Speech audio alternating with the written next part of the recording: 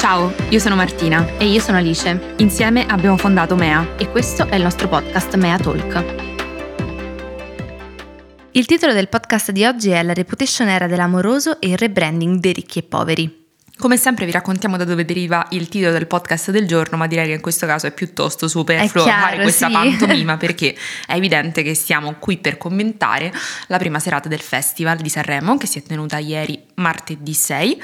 In realtà poche ore fa per noi, perché vi comunichiamo che questo sarà il primo podcast registrato alle 2:30 di notte, orario in realtà secondo me piuttosto presto. In realtà abbiamo finito prima di quanto mi aspettassi, perché noi stavamo seguendo la scaletta, perché noi ci scarichiamo sempre il PDF della scaletta precisa con tutti gli orari e la per capire quando possiamo fare tipo le pause bagno, per andare a prendere un caffè e ci siamo resi conto che appunto eravamo piuttosto in anticipo e siamo state molto contente, quindi grazie Amadeus. Sei stato molto bravo, devo dire. Esatto, della prima serata.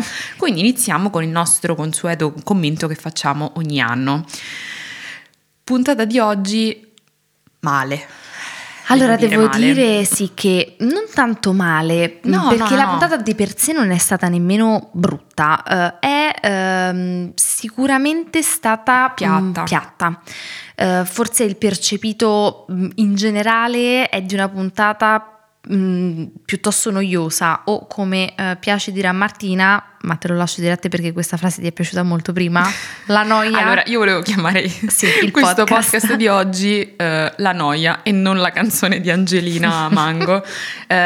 Diciamo che non è che sia stata proprio noiosa, poi diciamo che noi la seguiamo con una certa attenzione, quindi chiaramente se non c'è qualcosa che ogni tanto solleva e ci fa concentrare, chiaramente è molto pesante, e questo noi ve lo diciamo ogni anno, a differenza secondo me dell'ultimo anno, dove vi ricorderete perfettamente cosa è successo la prima serata del festival, ovvero la presenza banalmente di Chiara Ferragni. Ora premetto che non siamo qui per parlare di Chiara Ferragni, non saremo qui per parlare della questione Balocco, quindi tutto ciò che riguarda quella cosa successa negli ultimi 2 mesi non ne parleremo, siamo qui per ricordare soltanto quello che appunto è accaduto un anno fa, in cui ancora era tutto ok, e la prima serata del festival era stata chiaramente un continuo scoppiettio, banalmente perché comunque c'era lei che era la comunicazione in quel momento, e quindi chiaramente qualsiasi sua azione generava interesse, generava contenuti virali. Vi ricorderete l'ottima gestione del profilo Instagram, ogni volta che cambiava abito c'era un post dedicato con uno shooting, con delle spiegazioni. Ma banalmente lo scialle Pensati Libera, di cui poi riparleremo anche durante questa puntata, perché è stato citato in realtà durante la prima puntata del Festival di Sanremo, della 74esima edizione del festival.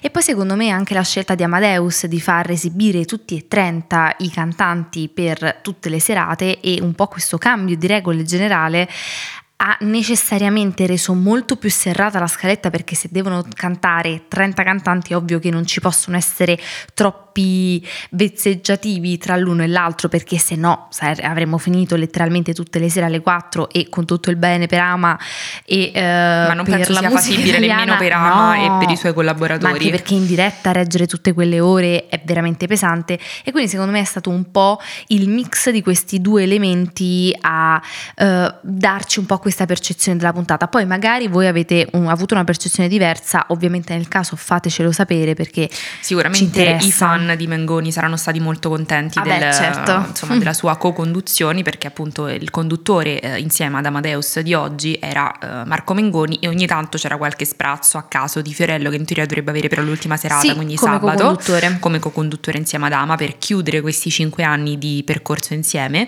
E secondo me Marco Mengoni è stato bravo, all'altezza, però chiaramente è secondo me un personaggio molto pulito, molto coerente, fa tutto bene, cioè Marco Mengoni è uno che porta a casa sempre secondo me il punto, però chiaramente non è una persona che ha dei lati un po' oscuri su cui possiamo costruire le nostre teorie e stare qui a commentare ore, quindi è stato tutto molto pulito, giusto, senza dei picchi incredibili, ecco. Ma possiamo fare dei commenti a riguardo, secondo me anche gli stessi cantanti non hanno dato spettacolo, non so spiegarti, cioè sono tutti stati molto bravi, secondo me anche le canzoni sono molto interessanti, anche in questo caso fateci sapere quali sono le vostre preferite, almeno ad un primo ascolto, come è sempre, perché per noi diciamo, per ora Alfa e Angelina Mango.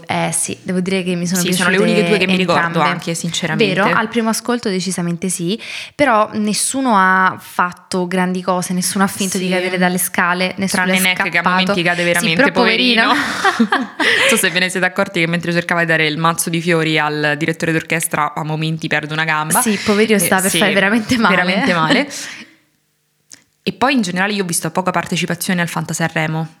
Sì, c'è stato il gioco del black and white, di schiacciare la mano, di dare il mazzo di fiori, però non rispetto all'anno scorso, come gli anni scorsi, che è stato molto, a volte anche too much, nel senso che vedevamo la confusione di Amadeus e anche un po' forse il fastidio per fare delle cose che lui non capiva, che magari lo mettevano lì per lì, insomma lì è ovviamente giustamente tutto preparato al secondo, e che qualcuno faccia qualcosa di cui tu non sei pronto potrebbe creare, no, dei problemi, quindi è mancata un po' questa cosa secondo me, che invece l'anno scorso era quasi maniacale, forse anche troppo, invece quest'anno secondo me era praticamente pari a zero. Prima che il festival iniziasse vi abbiamo parlato su Instagram di una notizia appena uscita, ovvero la questione della multa del TAR alla RAI di 175.000 euro per pubblicità occulta a Sanremo scorso per quanto riguarda la questione Amadeus Ferragni Instagram. Sappiamo che volete che ne parliamo perché il post ha avuto molto successo, però non abbiamo fatto in tempo a studiare la questione perché la notizia è uscita tipo un'ora prima che iniziasse la puntata, quindi ce la studiamo bene domani mattina e cerchiamo di fare la pillola approfondimento proprio su questo tema, altrimenti la slettiamo a un giorno ancora dopo, però insomma arriva, la facciamo, state tranquilli. E in realtà prima di continuare l'approfondimento su quelle che sono secondo noi le tematiche principali, che vi abbiamo anche un po' spoilerato nel titolo in realtà, quindi non sto qui a fare troppo hype, vi lasciamo ad un momento in realtà totalmente nuovo per il Mea Talk, perché è un esperimento che non abbiamo mai fatto. Naturalmente fateci sapere che cosa ne pensate, perché anche per noi è una cosa nuova che tra l'altro stiamo sperimentando appunto a tarda notte, quindi speriamo di farlo nel migliore dei modi, ma siamo concentrate nonostante sia tardi, e vi lasciamo a un audio messaggio, quindi a una nota vocale che ci ha gentilmente inviato Martina Socrate, che per chi non conoscesse è una content creator incredibile, anche lei qui a Sanremo per la copertina digital di Cosmopolitan, per Gintoneria sempre con Cosmopolitan, ma soprattutto la conoscerete perché è stata una degli ospiti del Mea Talk podcast, e se non la conoscete dovete quindi recuperare quell'episodio e poi continuare ad ascoltare questo, oppure finire questo e recuperare prima quello, fate come preferite. Vi lasciamo al suo commento di questa prima puntata. Sì, le abbiamo chiesto di mandarci un audio chiaramente veloce, non un monologo su che cosa pensasse della puntata, cosa le è rimasto in mente, che cosa volesse raccontarci. E poi lei è molto brava perché conoscendoci ci ha mandato un suo punto di vista anche in un'ottica comunicazione, e quindi ci ha dato anche uno spunto interessante da approfondire, quindi ora lo sentiamo e poi ne parliamo insieme. Prima puntata lunga, ma ce l'aspettavamo, è l'1:28 e non è ancora finita, io mi sto coricando in questo momento. Vi do i miei pareri a caldo con i miei preferiti e secondo me quelli che a livello di comunicazione stanno giocando super bene, ovvero i Ricchi e Poveri, e vi dico anche perché secondo me. Allora, ho trovato geniale la scelta dei brand che hanno deciso di indossare sia durante la sfilata, diciamo, sul green carpet, che è stato Chris Joy, quindi Super Young, e poi Vivetta sul palco. Ma poi vogliamo parlare, secondo me stanno puntando un pochino ad un rebranding stile Orietta Berti, mega cool, la loro canzone mi fa volare, è tipo un po' balera ma cool, quindi devo dire loro i miei personaggi preferiti della serata, insieme, non c'è bisogno di dirlo, ad Angelina Mango, però secondo me a livello di strategia loro stanno giocando molto bene e non vedo l'ora di sapere le carte che si giocheranno gli artisti in queste serate. Ciao ragazzi, vi voglio bene, siete fortissime, sono molto fan, lo sapete. Io direi che lei ha centrato perfettamente un tema di cui avremmo anche voluto parlare noi, ovvero la questione Ricchi e Poveri, quindi grazie Marti per essere sempre esattamente quello di cui abbiamo bisogno nel momento in cui abbiamo bisogno, e grazie anche per i complimenti, ti mandiamo un bacio e speriamo di incontrarci in questi giorni dal vivo. Marti dice in realtà tutto giusto, ovvero che anche secondo noi i Ricchi e Poveri stanno un po' tentando un approccio Orietta Berti che ha funzionato diversi anni fa al ma Festival anche alla di Sanremo. Gianni Morandi. Sì, a tutti questi artisti âgé di un'altra epoca. Esatto, di un'altra epoca, che però hanno saputo reinventarsi e diventare quasi più giovani di certi giovani di oggi. Sì, perché nella loro boomeraggine, nel loro non nascondere l'età e non tentare di fingere una gioventù che per ovvie ragioni non c'è, diventano quasi dei paladini in realtà della Gen Z, diventano solitamente super mega virali sui social e riscoprono una vicinanza ai giovani più che a una giovinezza vera e propria, che secondo noi anche perché la loro giovinezza non ha niente a che fare chiaramente con la gioventù di oggi, però il loro modo di giocare con quello che è oggi essere giovani, secondo me ha sempre un ottimo impatto. Cioè il passato ci ricorda che appunto per questi personaggi può esserci una seconda vita professionale, chiaramente si intende, a partire dall'estetica che hanno avuto nel fiocco, nel mood, la canzone stessa che è un po' âgé, però giusta per comunque essere orecchiabile e cantabile anche secondo me oggi da ragazzi. Sì, e poi secondo me si sono infilati nel giusto trend, perché è proprio la stessa cosa che abbiamo visto succedere negli anni a diversi artisti e che potrebbe tranquillamente succedere a loro, anche perché mi sembrano molto in linea con quelli che sono già riusciti a cavalcare quest'onda. C'è lo stesso mood, c'è lo stesso piglio, c'è lo stesso approccio e c'è anche quella vena vagamente trash che ci piace, ci attira ancora di più e secondo noi potrebbe portarli a diventare un po' questo idolo teen social Gen Z inaspettato completamente, perché io non me l'aspettavo. No, nemmeno io. A questo punto prevedo un profilo TikTok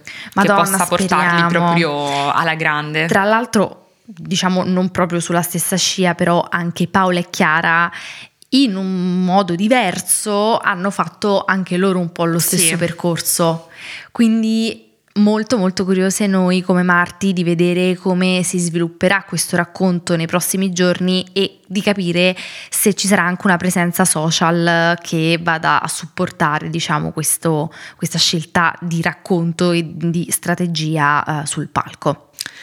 Altro argomento che abbiamo citato nel titolo e che è sicuramente il cuore pulsante secondo me di questo festival, cioè sicuramente l'artista che forse ha più da raccontare in questo specifico anno, in questo specifico caso. Ma c'è proprio un faro puntato. Sì, da ormai più di un anno. Stiamo parlando di Alessandra Amoroso. Ora è inutile stare qui a ricordare i motivi che l'hanno portata a oggi fare una serie di scelte. Possiamo semplicemente riassumere il tutto dicendo che l'anno scorso, durante l'estate del 2022 forse, sai?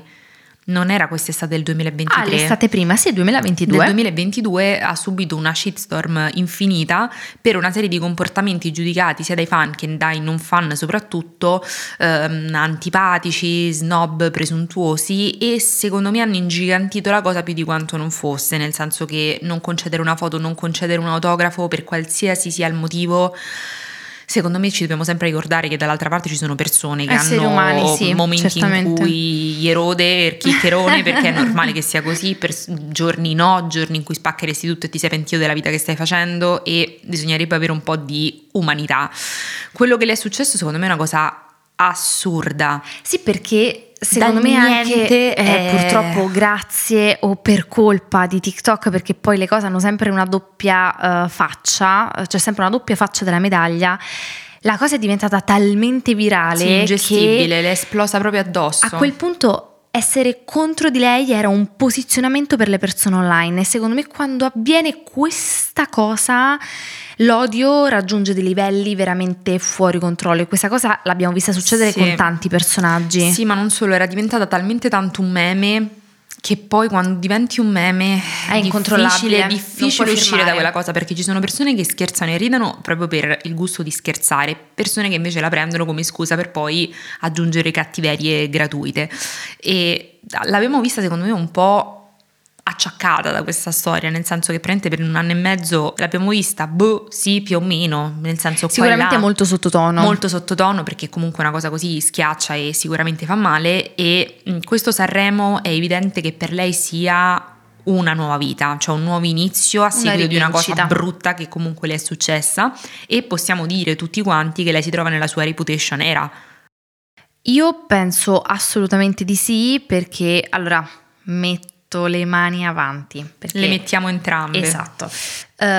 Noi grandi amanti di Taylor Swift non siamo delle fan così... Non siamo delle Swifties. Esatto. Quindi sicuramente tra voi c'è qualcuno che lo sa meglio di noi, quindi se volete raccontare agli altri che cos'è la Reputation Era, fatelo assolutamente nei commenti che potete lasciare su Spotify. Però quello che possiamo dire è che è un periodo in cui una persona ricostruisce la propria identità online a seguito dell'odio e delle maldicenze in qualche modo che l'hanno distrutta. Questo è quello che un po' ha creato Taylor Swift con appunto il suo album che si chiama appunto Reputation, e secondo noi Alessandra Amoroso è proprio in questa fase. Sì, che in realtà inizia ufficialmente secondo me dall'annuncio della sua partecipazione a Sanremo. Sì, infatti anche il suo profilo Instagram inizia da dicembre scorso. Con il primo post di lei di spalle, ve lo ricorderete tutti, ma io ricordo anche che su TikTok c'erano tantissime persone che iniziarono addirittura allora a dire Alessandra Amoroso era la sua Reputation Era eccetera eccetera, e secondo me questa cosa si riconferma ancora di più con gli avvenimenti della conferenza stampa di oggi prima puntata del festival, perché non sappiamo se avete seguito la conferenza di per sé o se avete letto online, ma durante appunto la conferenza stampa Alessandra Amoroso ha deciso di leggere alcuni dei commenti di odio ricevuti nel corso di questo periodo, e non ripeteremo nessuna delle cose anche perché ve li immaginate dette, già solo perché è una esatto. donna, non penso che la metà siano piuttosto chiari, purtroppo raccapriccianti, schifosi e veramente pesanti anche da sentire,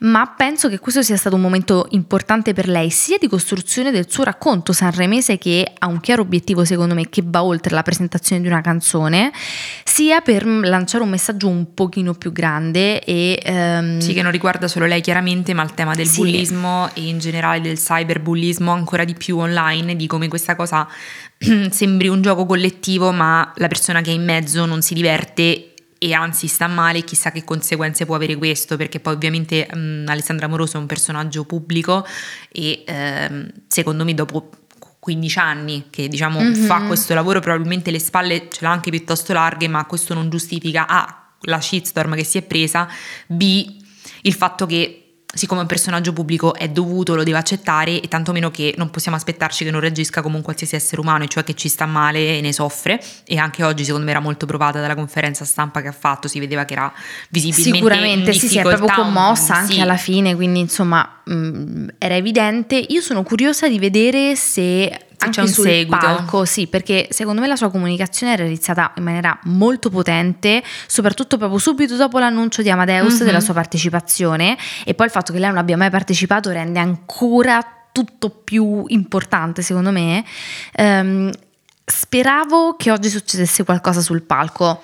Io sono fiduciosa, credo anche però che oggi abbia fatto una conferenza stampa secondo me troppo pesante per poi aggiungere qualche ghirigoro comunicativo sul palco. Mi auguro che comunque ce ne siano, perché secondo me il messaggio che ha è forte e è giusto portarlo sul palco, esattamente come la SAD ha portato il suicidio. Un altro tema di cui non pensavamo in realtà di parlare questa sera, ma che non possiamo ignorare essendo ma in realtà non è che pensavamo di non... Io non pensavo che sarebbe stata nominata né citata. Io penso che questa frase avrei potuto immaginarmi che sarebbe potuta apparire, ma non mi immaginavo che la citassero a causa della persona.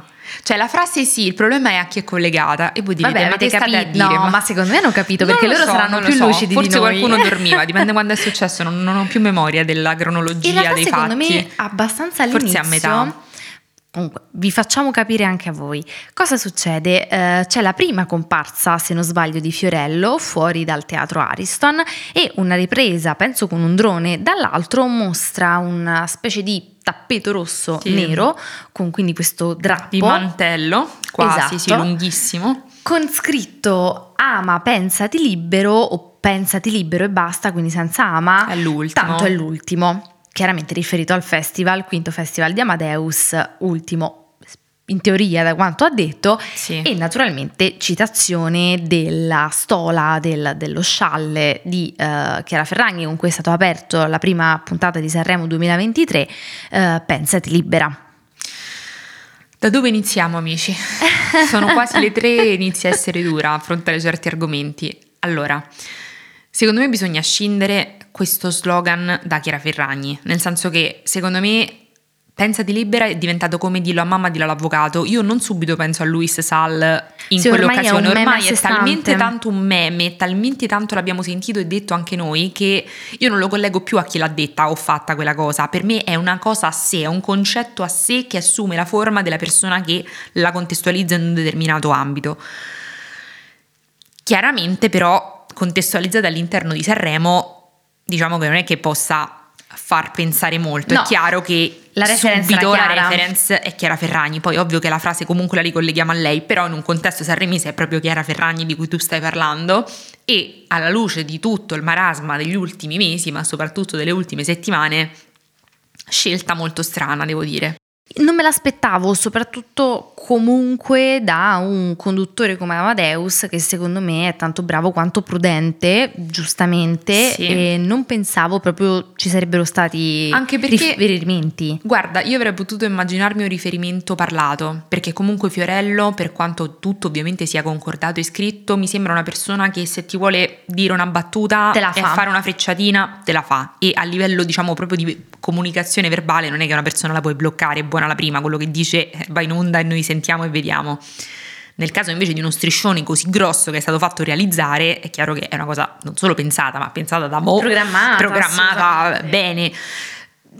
Strano, per ancora non parlare del fatto che Chiara Ferragni abbia ripostato questa cosa. Ma anche perché questa cosa del Pensati libera è già stata memizzata a seguito degli ultimi avvenimenti, quindi... Non solo, ma c'era stata anche tutta la polemica, ti ricordi che in realtà apparteneva a un altro contesto e questa frase era stata presa e decontestualizzata da un artista che la scriveva proprio col pensiero opposto, cioè contro l'omologazione, quindi proprio c'era stata tutta una polemica già su questo slogan.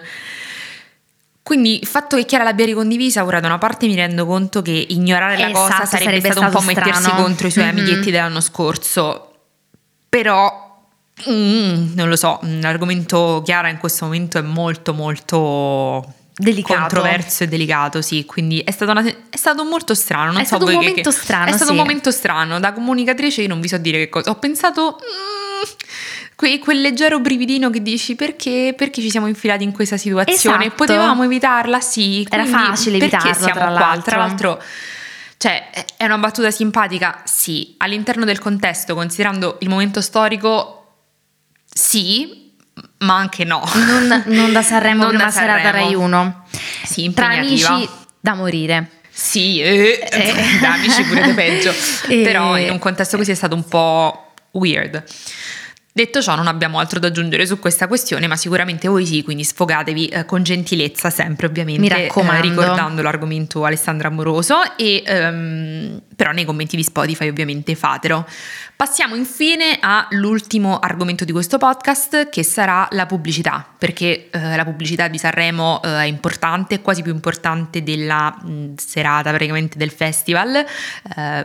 Io non lo so, io sto più attenta quasi alla pubblicità, nel senso che perché ci sono veramente tanti spot nuovi che giustamente i brand si preparano, ma che soprattutto si giocano proprio durante la prima serata del festival, perché è ovviamente quella dove c'è più hype, più attenzione, quindi anche gli spot vengono guardati in maniera diversa. Ma poi solitamente gli spot vengono anche pensati in funzione del contesto in cui vanno visti, no? Quindi in funzione di Sanremo, quindi spesso ci sono delle citazioni, o se non c'è una citazione diretta a Sanremo magari c'è una citazione riguardo a una serie televisiva molto in hype in quel momento, quindi qualcosa che tenti di catturare l'attenzione dello spettatore, soprattutto visto che in quel momento gli spettatori sono veramente, ma la cattura, anche perché tanti. Se ci fate caso, probabilmente secondo me molti di voi non ci fanno caso, fateci caso stasera quando vedrete la seconda puntata, cioè che non è la normale pubblicità che va in onda durante la fiction Rai. Cioè se voi vedete Doc, più o meno sapete che quali prodotti vanno in giro, le macchine, detersivo, non lo so, lo sbiancante, ma che ne so, di tutto, l'ammorbidente. Durante Sanremo non si fanno pubblicità tanto si presenta, si fa un brand manifesto e soprattutto si paga talmente tanto di ADV, raga, che diciamo il detersivo non gliene frega niente di stare in prima serata su Sanremo, tanto lo compri comunque. Fa una cosa tipo tie-dad. Sì, a meno che non fa una roba molto costosa dove investe a un testimonial forte, altrimenti lascia stare e lascia la piazza ai mostri, cioè come dire, proprio alla giungla quella feroce di brand che ovviamente si scannerebbe a vicenda per fare la migliore ADV sul mercato. E qual è il brand che più di tutti si scannerebbe per fare la migliore ADV sul mercato? Giustamente, non è assolutamente una critica. No, è anche il brand che per primo ha fatto, cioè sì. È il brand del suo settore, della comunicazione, anche e soprattutto della comunicazione social. Solo unico Netflix, di cui abbiamo parlato in lungo e largo. Se non avete visto lo spot, recuperatelo, basta anche andare sul loro Instagram, lo trovate in formato verticale. Una cosa che io apprezzo di Netflix è che anche quando non vuole esagerare fa una cosa carina, perché lo spot non è l'idea del secolo, semplice, hanno speso pochissimo per farlo, non è una roba futuristica, fantasmagorica come a volte si cerca di fare e poi si floppa non in maniera imbarazzante, per esempio come l'anno scorso tutte le facce, no, infatti nessuno, però è molto carino, cioè dice una cosa molto semplice: raga, io rimango qua, non mi interessa, non vi preoccupate, l'abbonamento tanto è pagato, lo sappiamo settimana tutti prossima che vi vedete Sanremo, tornate da noi, per adesso godetevi Sanremo, tanto Netflix settimana non serve a niente come nessun'altra piattaforma, perché già vedete 6 ore di televisione e il resto del tempo o lavorate o dormite, quindi va bene così, ci becchiamo settimana prossima. E annuncia quali sono i titoli nuovi che usciranno dopo Sanremo.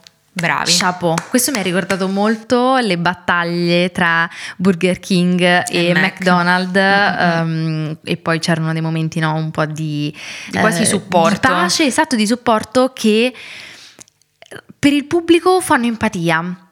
Sì, perché non te l'aspetti, perché ovviamente noi in pubblicità, noi comunicatori, e probabilmente qualcuno di voi che è un po' più attento e magari a occhio si renderà conto che ovviamente i brand tendono a farsi pubblicità molto aggressiva. Una cosa che vi deve sempre rimanere impressa è tipo smacchia più di qualsiasi altro smacchiatore in commercio, del 90% degli smacchiatori in commercio. Quello che cosa vi fa dire? Vi fa pensare a quali sono gli altri. Voi andate al supermercato e dite ok, questo smacchia di più degli altri, quindi è non vanno una bene. frecciatina senza però fare il nome, così non avere querele, denunce eccetera. E invece in questo caso Netflix non vi dice è uscita la mia nuova serie, mi raccomando non guardate Sanremo, guardate la serie perché è bella, venite qua. No, vi dice raga, tanto lo sappiamo che ne avete questa settimana, se becchiamo la prossima, ciao. E tu dici Jenny, bravi, carina, funziona, semplice, arriva, empatica. Sono d'accordo, è perfetta anche social, super ricondivisibile reel, perché è una cosa che abbiamo tutti pensato, sì. E che quindi, come dire, è relatable, è una cosa che mandi a un amico, è condivisibile, è ricondivisibile sulle storie, ma è proprio empatica verso il brand, cioè ti fa proprio dire che è carino, cioè come se fosse una persona, come fosse un amico che ti dice una cosa carina e ti senti anche compreso, sì. Cioè è come quando non so se vi è mai capitato, adesso faccio una delle mie similitudini che non c'entrano niente e poi vi giuro vi lasciamo alla vostra giornata e noi andiamo a dormire. No, c'è un altro argomento, forse te ne sei dimenticata, piccolo ma c'è. Ah ok, sì, avete ragione, ma è molto piccolo. Avete presente quando voi andate al compleanno del vostro migliore amico, della vostra migliore amica, e lui o lei vi dice scusami, questa sera non starò mai con te perché devo stare con tutti gli altri è un casino, e voi gli dite ma certo, ma è ovvio, è il tuo compleanno, io sono qui anzi per aiutarti, e il festeggiato dice ah ok, mi sento discolpato. Ecco, Netflix vi discolpa e questa è una cosa che vi fa ancora più affezionare. È un meccanismo in realtà molto umano, incredibilmente, e la pubblicità ci è piaciuta moltissimo, come quella, ecco qui che mi ero persa perché non avevo letto bene il canovaccio, di Lavazza con la collab in realtà con Mare Fuori. Esatto, con Mare Fuori. Chiaramente stiamo parlando di tutt'altro tipo di pubblicità, non stiamo parlando anche di qualcosa un tema molto diverso, geniale, tema diverso, ma anche un'italianità che si percepisce giustamente, che comunque ci piace, per Lavazza è giusta ed è giusta anche per ovviamente Mare Fuori, quindi Lavazza e Mare Fuori si uniscono per raccontare il caffè, ma soprattutto le opportunità che Lavazza dà a molti giovani che diventano esperti, mastri del caffè, ecco, non so bene come altro descriverlo. Corporate social responsibility. Esatto, e chi è il volto di questa campagna? Chiaramente Massimiliano Cagliazzo, che è il nostro Carmine di Mare Fuori. Ovviamente ottimo timing, nel senso che farla uscire nel momento in cui Mare Fuori è sulla bocca di tutti, giusto e severo così, e la pubblicità è carina, cioè è semplice, capite subito dove vuole andare a parare, perché io quel viale dell'IPM me lo sogno la notte, quindi so sì. Dove stiamo andando a parare. È una pubblicità più semplice da un punto di vista, sì, lineare, ma è giusta così per il brand, per il target, per il messaggio. Arriva chiara, è pulita. bella, sempre. Carina, proprio molto carina. Funziona. Anche visivamente, non eccessiva, non bold, chiara, è chiara, pulita, semplice, arriva la comunicazione, bella la collab. Ragazzi, a questo punto avete la nostra benedizione, esatto. Godetevi la giornata, buona seconda serata di Sanremo. Noi corriamo a dormire, sono le 3. No, però ci lasciamo prima all'appuntamento, speriamo oggi, con l'approfondimento per tutta la questione TAR e multa a Sanremo per pubblicità occulta. Buona giornata, alla prossima. Ciao! Mea Talk è un podcast di Mea, scritto e interpretato da Alice Berardi e Martina Ricca.